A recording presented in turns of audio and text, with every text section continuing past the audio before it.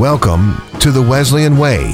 Wesleyan Airway with KWC President Tom Mitzel. The next few moments belong to Tom and special guest. Good day to you and welcome to the Wesleyan Airway, a program where we discuss a variety of topics and meet a multitude of great and interesting people. Today I am privileged to host a distinguished colleague who is quite familiar to all the Kentucky Wesleyan College students, Ms. Rebecca McQueen-Ruark, the Vice President of Student Affairs. Hello, Becca. How are you today? I'm good, Dr. Mitzel. How are you? I'm great. Thank you. Good. I want to start out, you know most of the students on campus and they speak very, very highly of you. But for those who are not quite as familiar with you, could you tell us a little bit about yourself, your journey that got you to Kentucky Wesleyan College and what it means to you? Yeah, of course. So I actually was born in Kentucky, but not raised here because my dad was a Marine. Grew up in North Carolina, went to the University of North Carolina for college. Was a horrible undergraduate student until I sort of found my niche as a work study and residence life. And got really involved there. My grades went up. And I remember my supervisor at the time saying, what do you want to do with a psychology degree? I don't know. And so she said, well, you could actually do this for a living. And so I had enjoyed my time so much, planning programs for other people and events on campus. And so from there, I went to graduate school at Appalachian State and got my master's in college student development. And since then, I have found myself working at small private colleges for 16 years. So Meredith College in Raleigh, Elon University in Elon, North Carolina, Pfeiffer University right outside of Charlotte, and now at Kentucky Wesleyan. And so I originally came here to be the director of the sophomore experience in 2014 and then transitioned into the student services job. Well, that's great. And you talk about the importance of you were having a little bit of trouble finding yourself in college until you found an activity. Obviously, I've spoken about that with myself as well, that a lot of what we learn at college, classes are extremely important, but what you do outside of the classroom often dictates what you gravitate toward in your undergraduate career. Have you taken that with the importance of that experience to you? Do you take that to the students with whom you speak as well? Yeah, definitely. I think, for me, I had been a really good student in high school. And then when I got to college, I just sort of struggled and floundered. I didn't know how to study and those kind of things. So I was really not good at managing my time. You get to college and there's all this free time that you have. And I think for students who are just going to class and then going back to their room, they don't really know how to manage that. And so that's why I try to get students connected as much as they can on campus, both to each other. And so through the relationships and that they build, but also to the faculty and staff who are advisors of student organizations, because they can be really good mentors for them and help them find their way and their path. But there's just so many skills that students learn from being involved on campus that employers are definitely looking for right now. No, that's great. And it just shows the importance of really believing that your campus is really a small city and right. You want to be a part of that city. You don't want to be a shut-in with all the activity that is taking place. Right. So and I went to a huge school, and so it took me forever to find my niche. And so I always tell students that Kentucky Wesleyan is a place to know and be known. You're going to know your faculty, you're going to know the other students, and then they're going to know who you are and what you're good at and what you're interested in. And so it's really hard to get lost here. And I even wish that I had looked at smaller colleges when I was looking for school, because I think I would have done well as a big fish in a small pond. And I think that's easy to do at Wesleyan. So I think when we're growing up, we always think bigger is better. Right. But often it is not. It's finding where you fit in best. So right. and that is great. Can you give me a quick overview of your job duties as a Vice President of Student Affairs? How does a typical day or night look for you? What does it entail? I know it's never the same. I was going to say a typical day or night would be hard to describe, but as the Vice President of Student Affairs and Dean of Students, I get to work with the great team that does a lot of the stuff that happens outside of the classroom at Wesleyan. So I work with our Assistant Dean of Students and Director of Residence Life, Lori Etheridge, who's over all the residence halls, so anything about living on campus. Michael McComas, who is our Director of Student Involvement, so that's any student organizations, student activities, Greek life, and then Terry Petzold, our counselor, and Tanya Marksberry, our nurse. So a lot of the things that just the campus life fall under my purview, I guess you would say. A typical day is probably going to find me hanging out in the Winchester Center, checking in with students and talking to them. Sometimes I do have to have student conduct hearings, but not very often if a student isn't following our policies. But a lot of, I advise our student government association. So working with them to make sure that they're representing the student voice and planning events and proposing things that are going to make student life better. A lot of meetings and programs and interacting with students on a regular day. And then in the evening, I might be a judge at KW Idol or just, eating in the cafeteria to make sure I'm talking to students and seeing how their experience is going. But typical is hard to describe, to be honest with you. With that, I would agree. I see you at all at different events. Whenever I'm somewhere, you're always there in the background, smiling and interacting with the students. So that is great. I want to move on a little bit to this year. And the COVID-19 virus really changed your job overnight in many aspects. And can you just tell me a bit about dealing with those issues surrounding the initial outreach to students and some of the early decisions and actions around the students and what we were trying to do for the students? Right. So, of course, we always are paying attention to the world and what's going on in that because we want to know that our students are safe and that we're doing everything to provide them the best experience and keep them safe. So early on, so probably mid-February, I actually started meeting with Josh Clary at another university in town. And so he and I started talking about what kind of plans we have in place if COVID-19 were to make its way to the United States. At that point, we hadn't really had many cases here. That was about a month ago. Right. Yeah. It seems like a lifetime ago, to be honest with you. And so students might have seen, I think in mid-February, we sent out some emails and put some more signs around campus about making sure to wash their hands and stuff, a little, covert things, not really drawing a lot of attention to what was going on because it just hadn't happened here yet.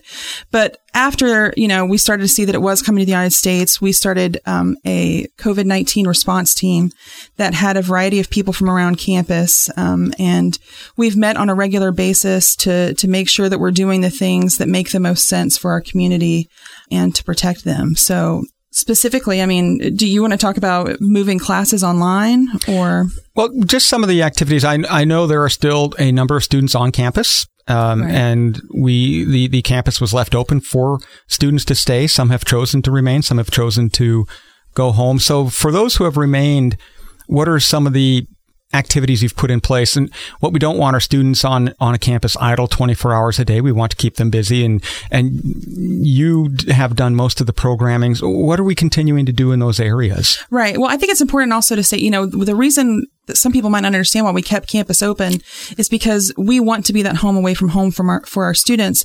And for many of our students, this is the best place for them to be. This is the place where they still have all the resources they need to be successful in their remote classes now. This is the supportive community and just all those resources. So that was important for us. They still have the dining hall and food and it just, Maslow's hierarchy of needs. We are fulfilling. Let's be careful with we no longer have the dining hall because we cannot congregate for dining services, right? Dining services. So they're getting food takeaway from Panther Cafe and Grill and the Panther Pantry. That is true. Yes, sir.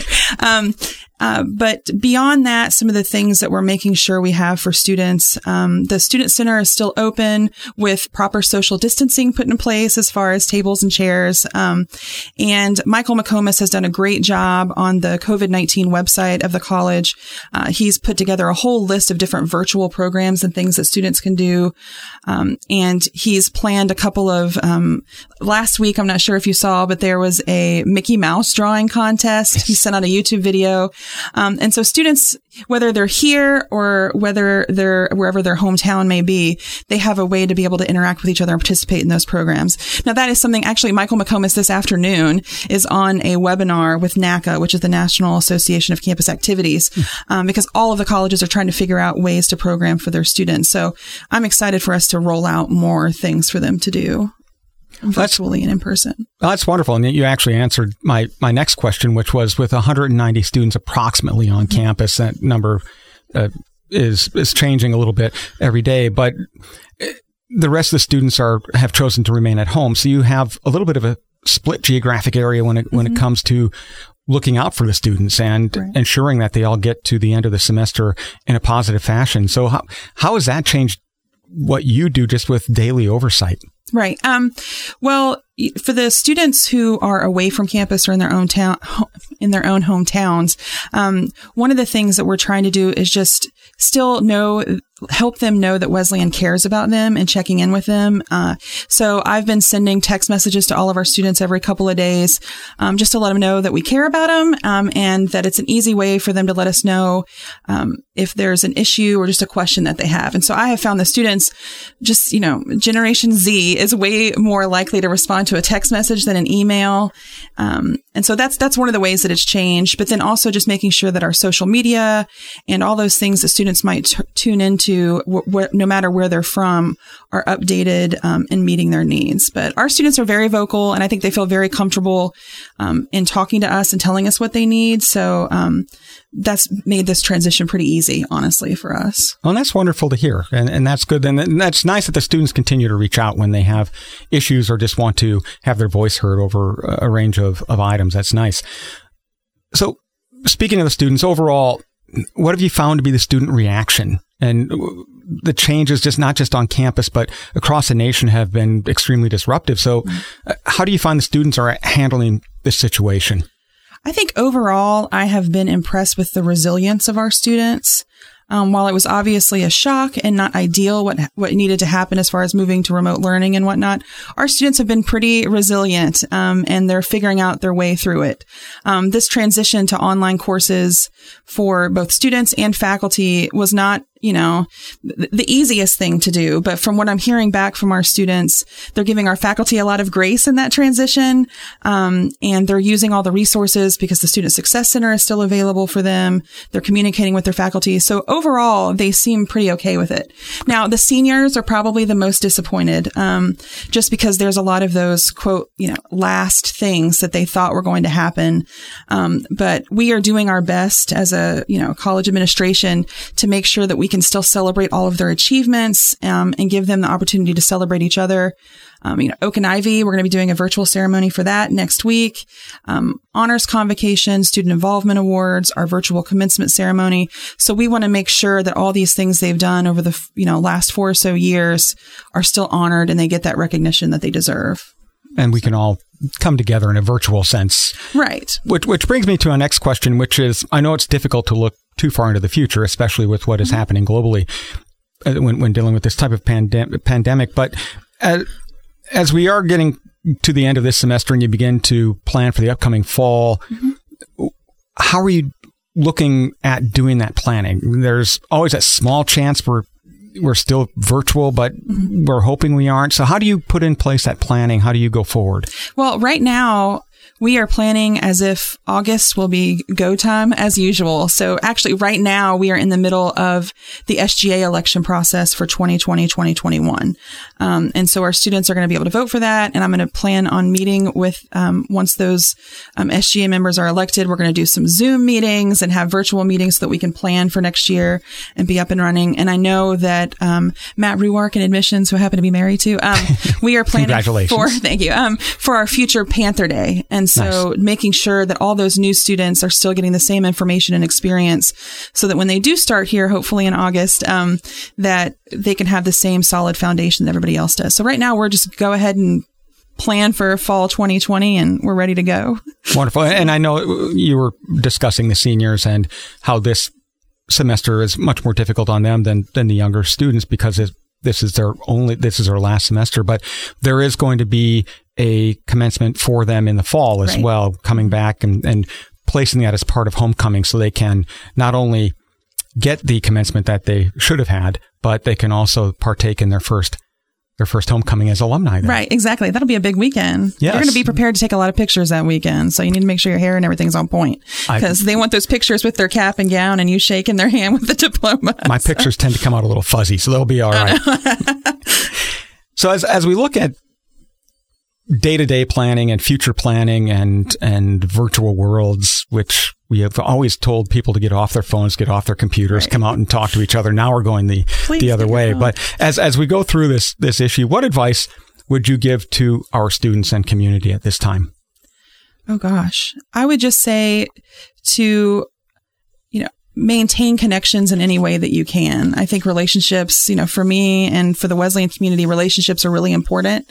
And so we have a lot of tools out there. And so make sure you're using those while also taking care of yourself. And also to remember to give yourself a little grace. This is a big transition. There's a lot going on in the world, and it's very easy to get trapped in worrying about the what ifs.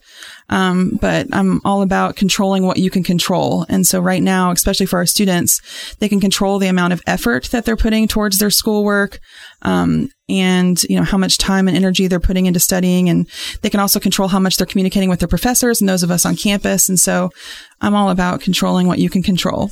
But they can do it. I have full faith that our students are going to come through this just fine. So. No, and that's great. And I have the same faith in our students. I'm so proud of how they've already reacted. And I cannot thank you enough for how you've continued to help with their process through their undergraduate career.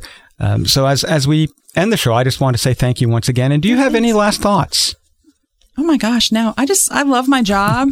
I always tell, parents and families at admissions things that I came to college and never left. And, there's stuff I have to do that I wouldn't have ever done in college. But I love my job. I love working here. I think the Wesleyan way, that is a real thing that's integrated into everything we do. And I just love that I can walk through campus and actually know our students and who they want to be and where they want to go and get the opportunity to help them get there. So, yeah. Well, that's great. We're a little less than a month away from graduation, and I still love seeing the students who are on campus, and they are getting outside. They're exercising a little bit. They're keeping their social distance. Right. 6 feet. but everybody is beginning to learn how to make the best of this situation until it passes by. Right. So, Becca, thank you one more time. This has been such a wonderful talk. Nice. This was my shining moment because Derek never lets me on the radio. So this might be the debut for my career. That's going to get edited. Yeah. Thank you. Thank you for listening to the Wesleyan Airway with Dr. Tom Mitzel on WKWC 90.3 FM.